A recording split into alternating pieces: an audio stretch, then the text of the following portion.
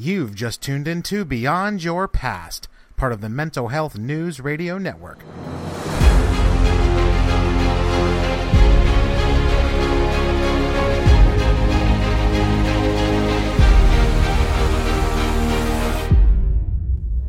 Welcome back to Beyond Your Past. I'm your host, Matt Pappas, certified life coach specializing in overcoming anxiety and trauma recovery. And this podcast is all about helping you move forward from what holds you back. Each week you'll hear from coaches, clinicians, and advocates who've overcome tremendous odds and are now using their journey to inspire you throughout yours. This is your place to feel validated and encouraged as you take your life back and live free from your past. Are you ready? Let's do this. Today I'm joined by survivor and author Larry Ruhl. Larry's book, Breaking the Rules, has been featured on many radio shows and podcasts and is available on Barnes & Noble and at Amazon.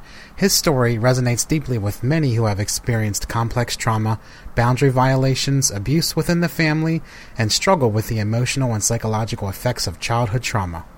Larry shares his own experiences with sexual confusion, shame, PTSD, addiction and recovery, marital issues, career struggles, and therapeutic breakthroughs, all while offering vindication on a range of issues and demonstrating that it is possible to heal and thrive.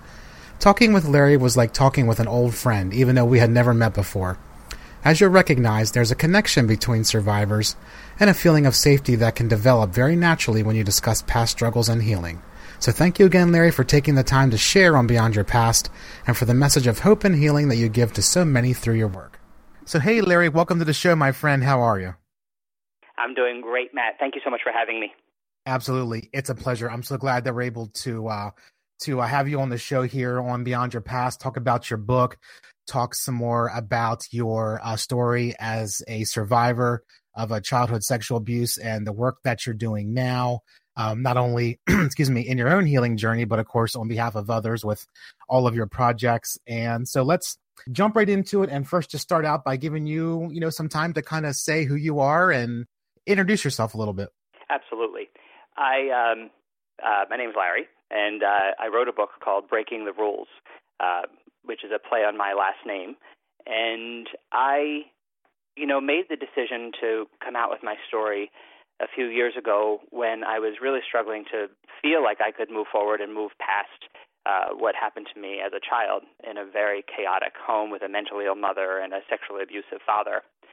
And, the decision to come forward and to work on this really sort of allowed me to take the broader step, coming out publicly, talking about my experience, and really trying to work with others and offer some hope.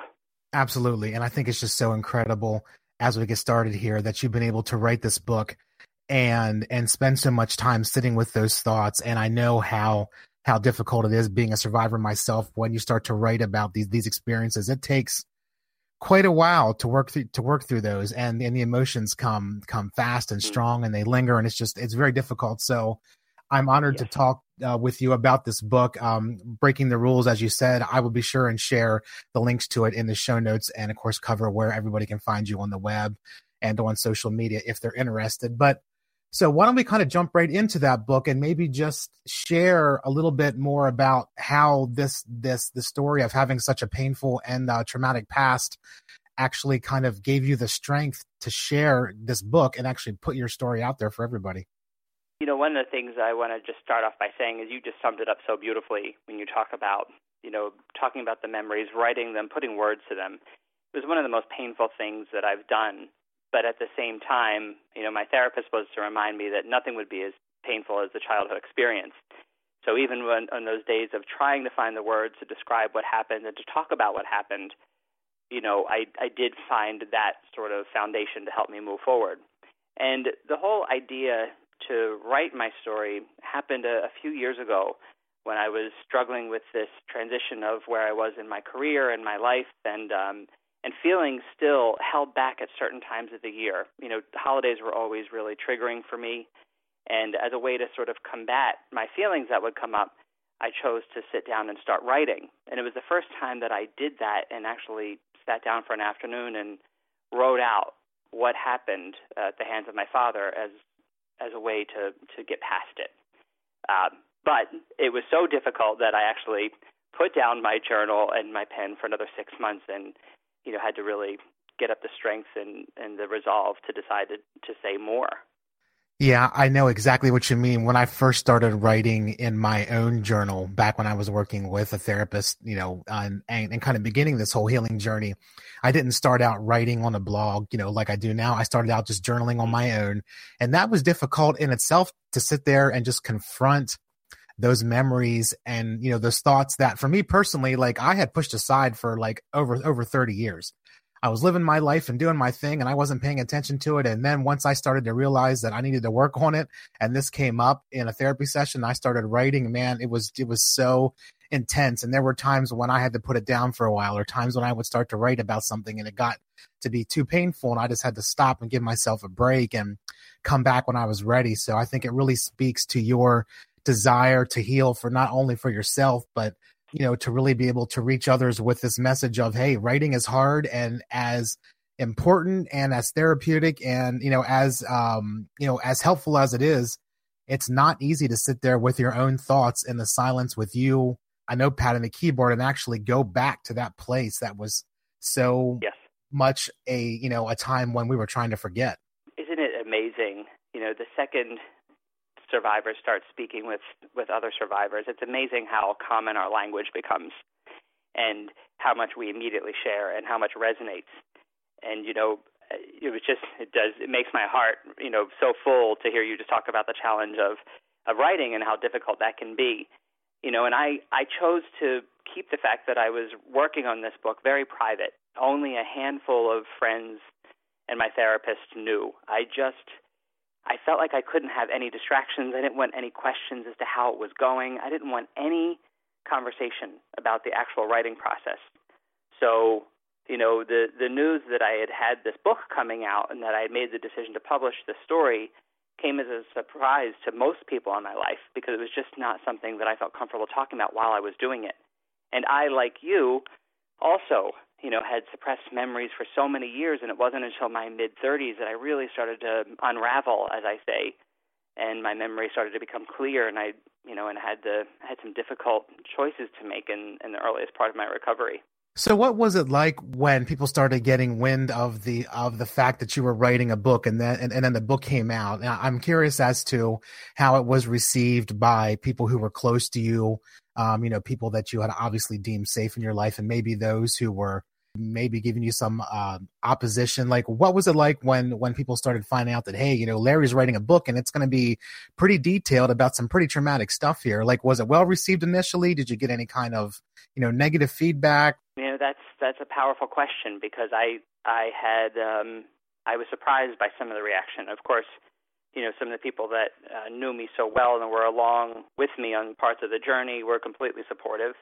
My therapist was the one who asked me when I was struggling with the decision to actually come out. She said to me, is this the kind of book you wish you had when you were first coming to terms with what happened to you? And that was sort of my deciding factor. And that support felt like something that I needed to move forward. But I have to tell you, I did have some friends and some people close to me that, gave me some real pushback and protected my father, and saying things like, how can you do this to him? And what if he's approached as a result of you coming out with your story? And what if some harm comes to him? And that was very painful for me, because as we know, so much in society, we end up protecting the perpetrator and shaming the victim. And that was very, very hard. And I had some other friends that said to me point blank, I just don't see the point of revealing yourself that personally. And, some of those moments were tough. It gives you that little bit of self-doubt that makes you pause. But I did trust my heart enough to know that I was making the right decision to share my story with others. That's so just important. And I'm so glad that you talked about this, because when you decide to share your story, whether it's in a book or a blog or you write poetry or you do a podcast, whatever it is, when you start to come out and tell people things that are stuff that most people would try and never talk about. And I'm so glad that you didn't listen to those who told you to stop, because, Thank you. Your voice is, along with so many other survivors. I mean, I mean, you are giving a voice not only to the inner child who went through all of this traumatic, experiences, and now the voice, that you are as an adult, but writing this book and, doing the interviews and everything that you're doing now gives a voice to everybody who's still in a place where they can't talk and they can't share their voice because they're silenced for any number of reasons. So you're right. I mean, so often society protects the person who did all of these horrible things. And it's like, what about the victim? It breaks my heart because I know what it feels like. And I know what it feels like when you get invalidated and you get pushed back, and it's, well, we really shouldn't do this because you don't really want to talk about that, and it's not healthy, and it hurts too many people. And I'm like, well, no, like, your voice has to be heard, and this book is important, and your story is important because there are countless people out there just like you and just like me and, all around the world who are dealing with all kinds of similar things. So I'm so glad that we're talking about this book. I really am. Me too. Thank you. So I want to focus a good deal on how writing this book has changed, your life, but maybe we can just kind of go back a little bit and share some of the experiences so people get a really good idea or mindset as to where you're coming from with being a survivor. So sure. Maybe if you want to share a little bit about how you first realized things were happening in your household, how, this really wasn't something that was quote unquote normal, what that was like experiencing that and kind of living through that as a child and then growing up. Yeah, the best way to sort of to speak to that and to sort of give the overview, for lack of better words, is to just, I had a mom who was emotionally, mentally very unstable, that was violent against my father. Would beat my father in these hideous fights that they would have. And from as long as I can remember, from a very young age, it took my sister and I to break up their fights. And it was really devastating. We never knew which mom we were coming home to. She was just so unstable. And my dad was this, sensitive guy who perceived, came across as like a very likable family guy. And that was one of the main reasons why I felt like I had to tell my story also, was because my dad was not like the scary, guy lurking around a neighborhood that people often perceive pedophiles to be. We looked on the outside like this perfect, loving family. And it's this whole idea of what happens behind closed doors. My father started sexually abusing me before I even started kindergarten. And it was a terrifying experience. And, the first time I, actually said something in second grade, I referred to my parents fighting a lot. And, of course, the teacher did the right thing and called home. And, my mother wouldn't speak to me. My father called a family meeting explaining to me and my sister that we had a family that loved us, unlike how they grew up, and that there was nothing we couldn't fix between the four of us, and that we were never to tell anyone outside of our family what happened at home. So it was this horrible perfect storm situation with a volatile mother who could, love you one minute and just, be filled with rage and scorn the next, and a father who sought comfort with his son. And, it was just awful.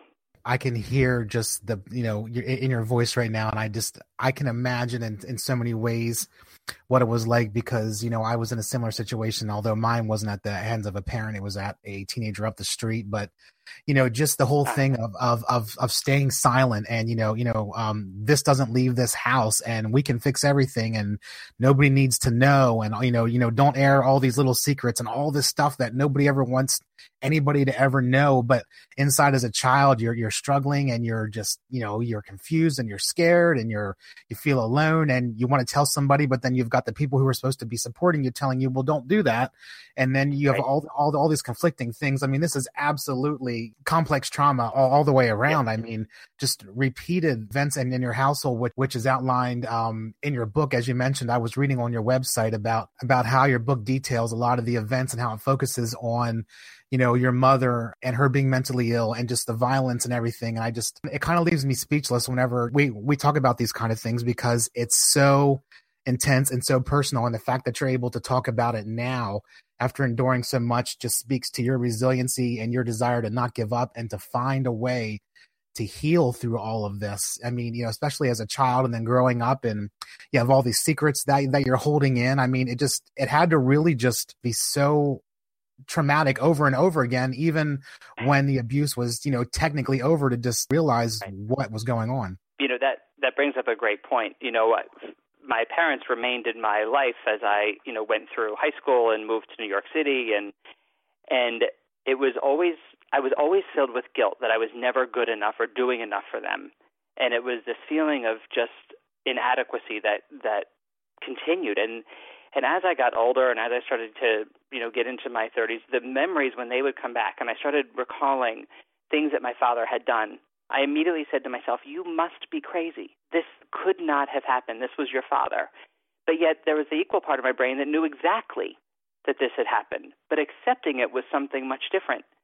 And, then there's my mom, this volatile character who's still my mother, and this idea that, I became her ally. And if I loved my mother enough, if I doted on her, if I paid enough attention to her, even as a little boy, I stayed in her good graces. That was the way to earn my mother's affection and to get those pieces of her that I loved so much. And writing the book, tapping into my mom and the feelings I had around her, that was one of the most painful parts of writing the book. And you just alluded to it. Even when I finished writing, I still felt caught off guard when someone said to me, this book is as much about your relationship with your mother as it is about what happened with your dad. And that's so true, because for me, the complex trauma, the two of them were so intricately woven in the events that occurred that it was very hard to untangle. And, certainly talking about it and writing it, while I kept that very private, this was a 10-year unfolding process. I suffered all of the things that so many survivors do. I used alcohol to numb. I had panic attacks. I had an anxiety disorder. I suffered from depression, suicidality. And those years were incredibly difficult. And to start to see the light on the other side is what I started to believe could actually happen. Yeah, let's kind of go down that road a little bit of talking more about the light, because I think, that's what I think gives so much hope to survivors. I mean, I always am so honored and excited is not really the word, but just to hear how somebody kind of finds their way out of that traumatic, thing that's going on in your life. And for so many people, it's different ways. Maybe it's a light bulb moment. Maybe it's, they were able to finally get some distance, or maybe they got some perspective, or they talked to somebody and they finally realized that, hey, this is not right. This is not normal. I need to get help to try and figure all this out. I mean, and I mean, as survivors, anybody who's experienced childhood sexual abuse or any type of trauma, whether you are that person or perhaps a spouse or a family member or a friend who's helping somebody through that, we know what those feelings are like, and we can relate to everything that you're saying. And I think one thing that just really helps give me hope and gives, the listeners hope is just, what was the thing that caused you to reach out for help and be like, I have got to figure out what's going on here in my mind. I got to figure out how to deal with these emotions. Yeah, when I started, I had always suffered from anxiety, but I never talked about it. I kept it very private, and I, literally the visits to the doctor convinced that you're having a heart attack or that there's something wrong with your heart, and getting your blood pressure checked, and there was this underlying anxiety. But as my panic attacks started in my late 20s, I hid them. I was ashamed of them, and they happened mostly in the car when I was driving, which is not convenient at all, as you can imagine. And I thought I was doing a really good job hiding it. And my partner pulled me aside, and he saw me in a sort of a frazzled state, and he just said simply, I think you need to talk to someone. And I felt found out, but in a kind way. I just, as opposed to lashing out at him, I just said, okay. And, within a few days, I ran into a woman that I respected who was a therapist, not meant to be my therapist. I knew that, but I asked her if there was someone I could talk to. And she handed me this card and said, I think you should call this woman, and she'll be the right fit for you. And I still see that therapist today. And, in the beginning, I couldn't put words to what was going through my mind. I was too afraid. But once I started talking about my panic attacks and I got on medication, in my case, I needed to go on medication, I started trusting her because I started to feel better. And, as much as I did not want to go on medication, I looked at it in terms of myself as a weakness. I started to trust. And that's not an easy thing to do for a survivor. And right. And I started to feel physically better, which started to say, all right, so she didn't lead me astray. I'm trusting this person, so I started staying more. And I remember the first time I eluded something that my father had done. I saw her expression, and I knew there was no turning back. And it was a real pivotal point for me, and just understanding that I was starting out on a journey that I knew I had to follow through with. Yeah, I know. I think each of us as survivors, when we finally get to the point where we are ready to reach out for help, whatever that breaking point is, or the point that we've been found out, as you mentioned, that's a gigantic, monumentous occasion in your life, because it's a turning point of the healing process to begin. And I can't tell you how many times I sat in my therapist's office when we were talking about this, after I had my kind of revealing moment, for lack of a better term.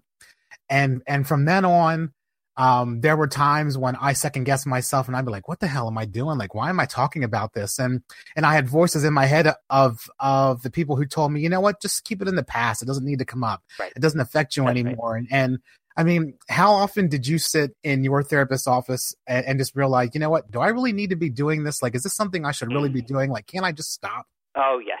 Yes, that's such a real conversation. That's like the honest truth of having those moments of doubt. And Matt, I think I was a few years into seeing my therapist when I just said, can we just forget that I ever said any of this? Can I just be quote unquote normal? And, we know the answer to that. And it's like, you mean, can I bottle all back up? I think it was physically impossible for me to do it at that point. And, that idea of saying out loud and knowing that, you're moving forward. But there were definitely many, many times it did not feel like moving forward. It just felt stuck in the muck and the mire of the past. And, I have heard the same thing. I've heard society say and friends say, why? Why do you have to even talk about it? It happened so long ago. But what people don't like to acknowledge is that the effects of those experiences and of the trauma last forever. There are some aspects that never go away.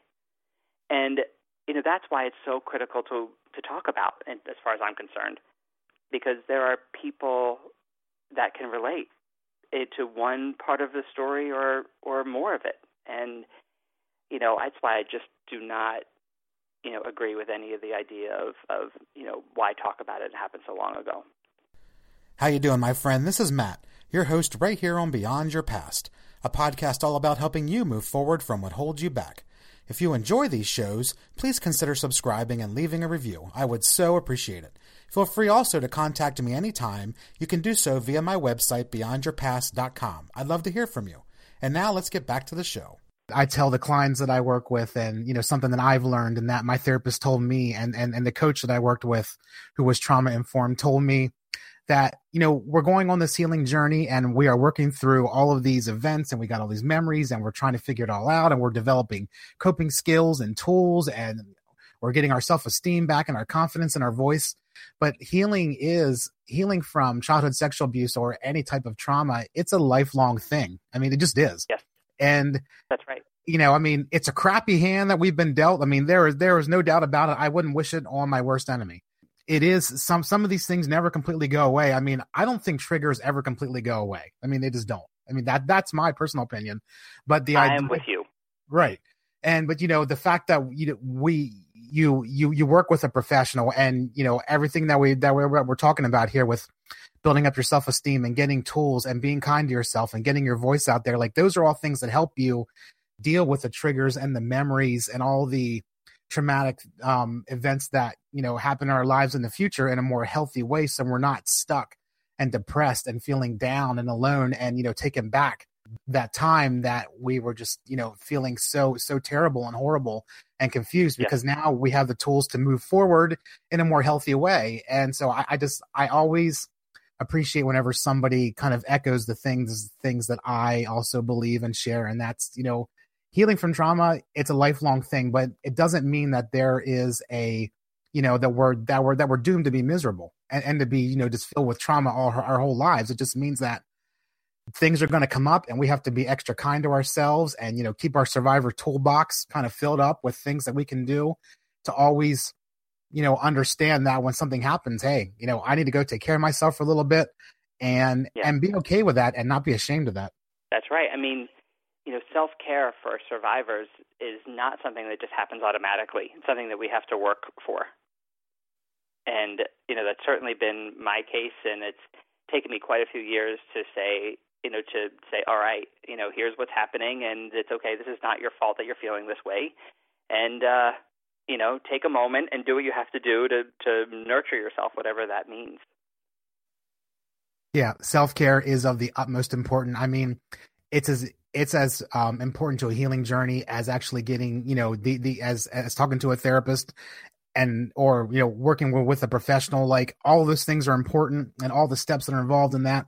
But taking care of yourself during that process and after it's absolutely vital. So I always, keep that survivor toolbox filled up, do that self-care, do whatever it is that makes you feel good and relaxed and calm and happy or whatever, because we deserve to take care of ourselves. We don't deserve to live in shame. And just because we come out and share something and, talk about something that nobody wants to talk about doesn't mean that we shouldn't, that we should, live with those consequences, as people sometimes say. But so now the book is out. It's called Breaking the Rules.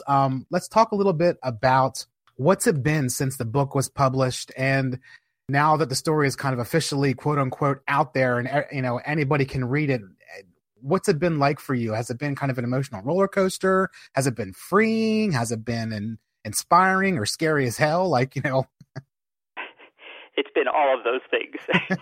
Right. Sometimes in the same day, even. I was really quite, nervous about it. And I, still had some self-doubt, as you can imagine. But I have to say that I've had some challenging conversations, some challenging responses, but the positive responses and the outreach has surpassed any sort of questionable response. And, some of the conversations I've had, some of the people that have come forward, there was somebody on, Facebook who, as a result of me saying that I was publishing the book, outed herself as a survivor and said, you've given me the courage to step up and say, me too. And, that's been incredible. And some of the conversations I've had offline and outreach, has shown me that I've made the right decision to come out with my story. One of the funny things, the publisher that I'm with, Central Recovery Press, is very protective of their writers. And, we didn't plan for a lot of in-person book signings or book readings. The only ones that I've done have been local. I did one in New York City. But it's amazing to do a reading in front of a live audience and to talk about this. And, it makes me very nervous, but at the same time to, again, see people identify as survivors and show their willingness to talk about what happened to them has been really powerful. And, I think that, some of the things that I reveal in the book are deeply personal regarding my current relationship, and my partner has been unbelievably supportive and has not wavered in that support for a minute. So, those kind of things are things that stick with me and that really matter as this process continues to unfold in terms of coming out with the book. Yeah, I think it's so amazing that your partner has been so supportive, and to get the courage. Doing a book signing is one thing and huge, but then to actually do a reading in front of people like live, like that had to be, I have not, I guess I haven't really done that. I do podcasts, so, and everybody who listens kind of knows my story, but it's a really kind of vulnerable thing when you're, sitting in front of a group of people, doesn't matter how large or small the audience is, and start sharing like that, either reading from your book or just talking about things that have happened. maybe kind of go down that road a little bit. And like, what's that like when you sit there in front of a group of people and read your book or share? I mean, you said that mostly the experience is positive, and I'm glad for that, but it has to still be just a little bit. I mean, maybe the feeling is kind of uneasy a little bit or something. Yeah. I would say unnerving. Yeah, there you go. That's the word. Yeah, it's definitely part of it. It's interesting because what I found in terms of formula, in terms of doing a reading, is that each of the 4 readings that I've done, I've had a moderator, and each time that moderator has been a woman, and that balance for me has been like this comforting aspect of doing it, and the questions and the way it's been presented. The first reading I did, I had not even opened the book since I got it, from the publisher. And doing that reading, the first one, reading out loud for the first time, I was very emotional. I mean, I got through it, but I was definitely choked up through most of it. Just reading my own words, holding my own book, it was a very cathartic experience for me. And then, I've had 3 different moderators, one woman for the last 2, and it was interesting because she chose to address a lot of my relationship issues. So you can imagine I'm reading about this period of hating my partner and just, being completely repelled by him being in the same room as me. And I'm doing this reading, and he's in the room. And, the emotions that are attached to the fact that I can say this honestly and that he's sitting across from me, meeting my eyes and willing to hold that with me. It's like that human connection has always felt unfathomable to me, that I could have that kind of relationship. And, the fact that he has remained with me, we're going to be together 20 years this year. Wow. And, congrats, man. Thank you. I mean, that just doesn't happen all that often, and so the readings and the process have been very emotional. And I have talked about some things publicly that I never imagined ever saying out loud. And all I can say, Matt, is that when I do that, if someone asks a question that sort of initiated my response or a deeply personal response, I just have to trust that by me sharing that personal detail, that someone is relating to it and that it's helping somebody. I take that same kind of approach. I mean, when somebody asks me a question, if I sit there and analyze why they're asking me, I'm just going to never say a word and just kind of be silent and shut up and just not say anything and be like, well, because it's just in my nature to try and overanalyze and figure out what angle somebody has as to why they're asking me about this. But you're right. I think it's so important that you said, would really just take the mindset of, if somebody's going to ask me this, I'm going to answer it in the most honest, safe way that I can, and hope that either that person or somebody else is going to benefit from it. And I think that's really where the courage comes in, and the self-compassion to just realize that this is a story that some people are going to relate to and some aren't, and we're going to be judged 9 ways to Sunday by some, and others are going to hug us, sit there and and hold that safe space. So by you having the strength and the courage to share your story, like I can't imagine how many people are just being helped by you saying things that so many of us could never say, or aren't in a place to say yet. And so it Sure. speaks to your resiliency just so much. Thank you. One of the interesting things that has come up for me more than once, and this has been surprising. I talk about this in the book, but I no longer have a relationship with my parents. I ended communication with my dad about 10 years ago. At the same time, my mother disowned me completely. And it's so interesting to me when somebody asks me if that's the only reason I don't have a relationship with my dad anymore. And I have to tell you, it catches me off guard each time that I think, here is this story. It was sexually abused by my dad, and somebody still thinks that I should have a relationship with this man. And it's incredible to me, and it speaks so much about forgiveness and moving on and what we do to ourselves and the messages that we send ourselves and how we heal and how different our own journeys are. And it's been one of those amazing life lessons and feedback from people that has helped me to remain very steady in my decision to move forward. So let's talk about that whole forgiveness aspect, because I wanted to cover it because it's been a struggle for me And I mean, Uh-huh. it probably always will be, I'm guessing. I mean, it's just part of being a survivor. But so oftentimes when somebody says, well, we should forgive because of, I mean, so many reasons that you and I could just talk about forever, I'm sure, and stuff that you've heard and kind of mulled over in your head. But, I think one thing that helped me embrace forgiveness for myself, and maybe you can kind of see if this is relates to you or not, but when I first heard the term forgiveness in terms of this, I'm not forgiving that person. Like, are you out of your freaking mind? Like, there is no way. Right. And so, but when I realized that forgiveness isn't always about forgiving somebody else, and it's not definitely about letting them off the hook, and it's not Right. about approving of it.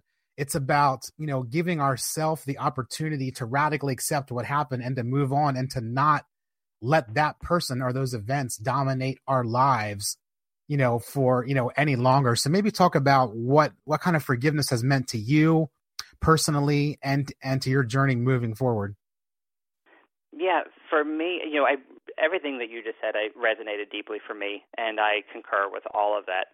And for me, there was, I don't say this out loud very much, but there was a false sense of power that I felt that I had by hanging on to hatred for my dad. I mean, I just got consumed by this idea that as long as I remained connected to that hate, that I maintained some power. And it wasn't for me until I got sober that I started to really look at my feelings, and I started to really look at what that meant, and to start to let go of the hate and to say, all right, I can let go of these feelings. I can let go of this rage that I feel. It doesn't mean that I have to welcome this man back into my life at all. So for me, the forgiveness unfolded in this way of letting go of the hate, letting go of the rage that I had, and moving on with my life and taking a step forward and say, you know what, this is part of my past, and I can let this go. And, is it all gone? No. I mean, I definitely still have moments of fear, moments that still come up. My father is still alive. There are definitely some challenging moments. Forgiveness for my mom has also been challenging. I think that I remain, very connected to her in terms of my heart. But I look at each of my parents as not well, and that's also something that has helped me to just say, okay, I need this to be over here, and I need to move on. Yeah, I mean, it's so powerful when we can just give ourselves a break and let ourselves off the hook. And that's something that took me a long time to try Sure. and embrace and figure out was this idea that I can let myself experience life in a way that I've always wanted to, and not be so hell bent on holding on to resentment and anger and hurt and shame to have some kind of power. Because I mean, believe me, I've been there and I still struggle with it too, because as a, someone who experienced this trauma, like during that time, you had no power, you had no voice. That's so right. It's only natural to want to hang on to it in any way, shape, Yeah. or form that you can as an adult. But and I mean, there's no shame in doing so. I mean, you've done it, I've done it, so many other people do it. But man, like the power and the healing that comes with just saying to yourself, this is part of my past. I don't like it. I don't approve of it. It was horrible.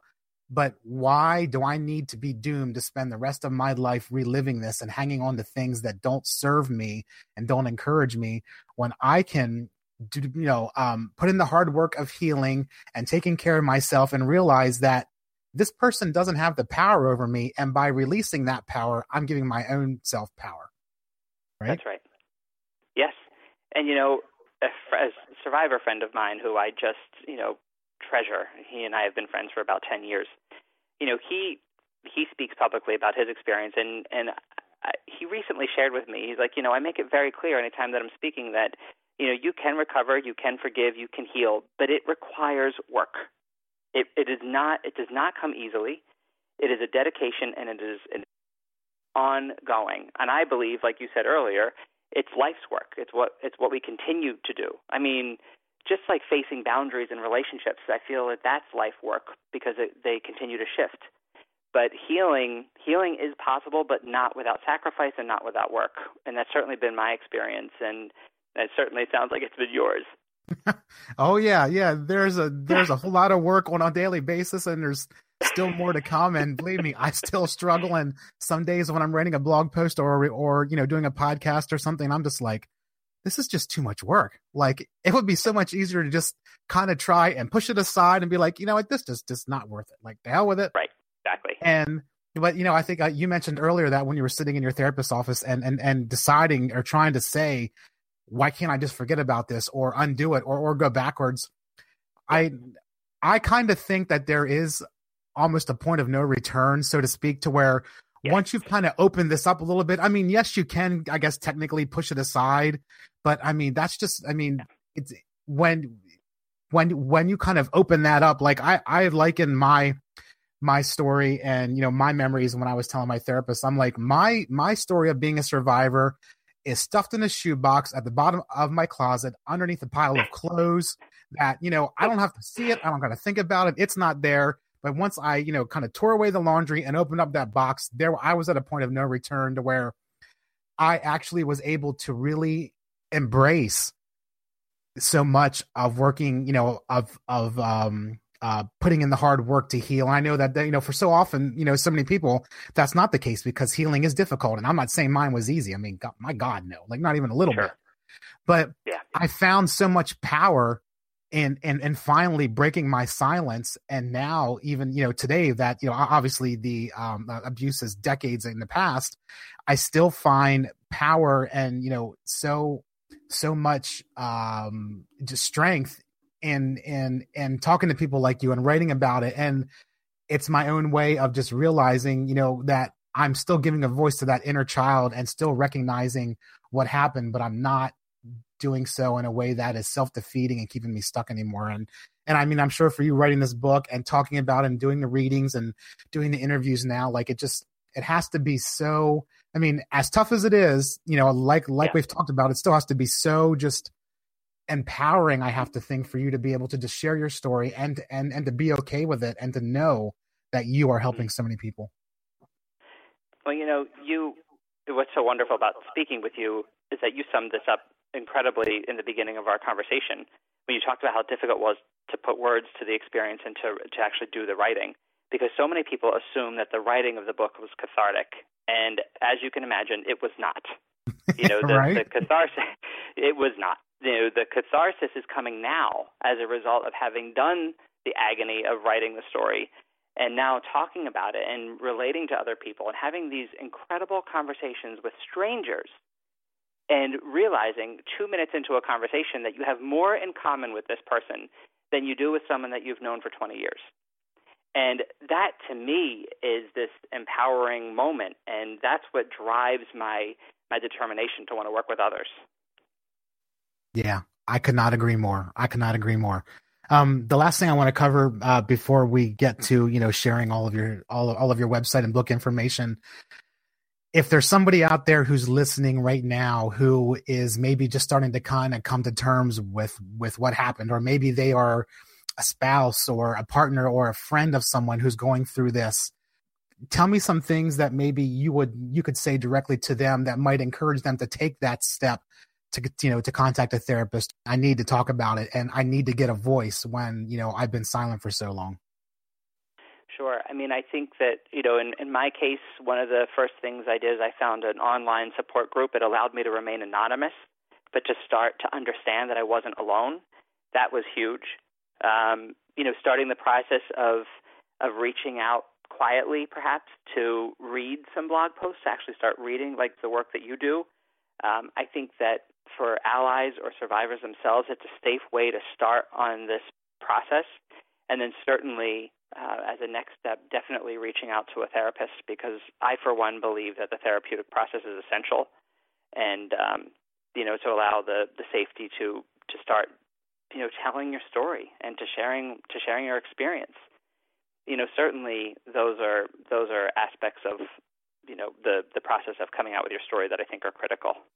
Yeah, you're right. They definitely are. And I think so often that, we kind of almost take for granted, for lack of a better term, that, something happened to you. Well, just go talk to somebody. Well, it's not that easy. Yeah, no. It's just not. I mean, easy. Yeah, I mean, you have to come to a point when you're ready to start sharing, and not because somebody tells you to, or because because you think you should because of some kind of guilt. I mean, you have to be at a point where you are ready to open up and share all the vulnerable, scary things in your life, because there's healing in getting that out. It's just so freeing, not only to talk about it, obviously in the safety of a professional, but there's just so much healing in writing about your story. And I'm super grateful, Larry, that you came on the show here. We've been talking about your book, Breaking the Rules. I would love for you to share, where people can find it, and, where to find you on social media, and anything else that you want to leave with the listeners here before we wrap up. Sure. Well, first of all, thank you, Matt. I mean, I feel like I could talk to you for the rest of the afternoon, to be honest. So that's great. And so I did create a website for the book. It's breakingtherules.com, and rules is spelled like my last name, so it's RUHLS. And so on the website, I have some resources and some video talking about my experience, and places you can buy the book, certainly available on Amazon. And I think that the website that we created has some good information for any survivor out there that wants to reach out or even connect with me. I mean, they can do that as well. Thanks for listening to Beyond Your Past, part of the Mental Health News Radio Network. Information shared on this podcast should not be considered as a substitute for professional medical help or mental health counseling. If you've ever considered working with a certified coach, or if you simply have questions about how working with a coach can benefit you, just head on over to beyondyourpast.com for more information and to schedule your free introductory session. We'll work together to figure out what's holding you back so that you can realize your full potential and discover the authentic you. Remember, you are worth it. Achieving your goals and waking up each day knowing that you can handle what's coming and thrive is something that everyone deserves. So take that first step and contact me today, and let's do this. Talk to you soon.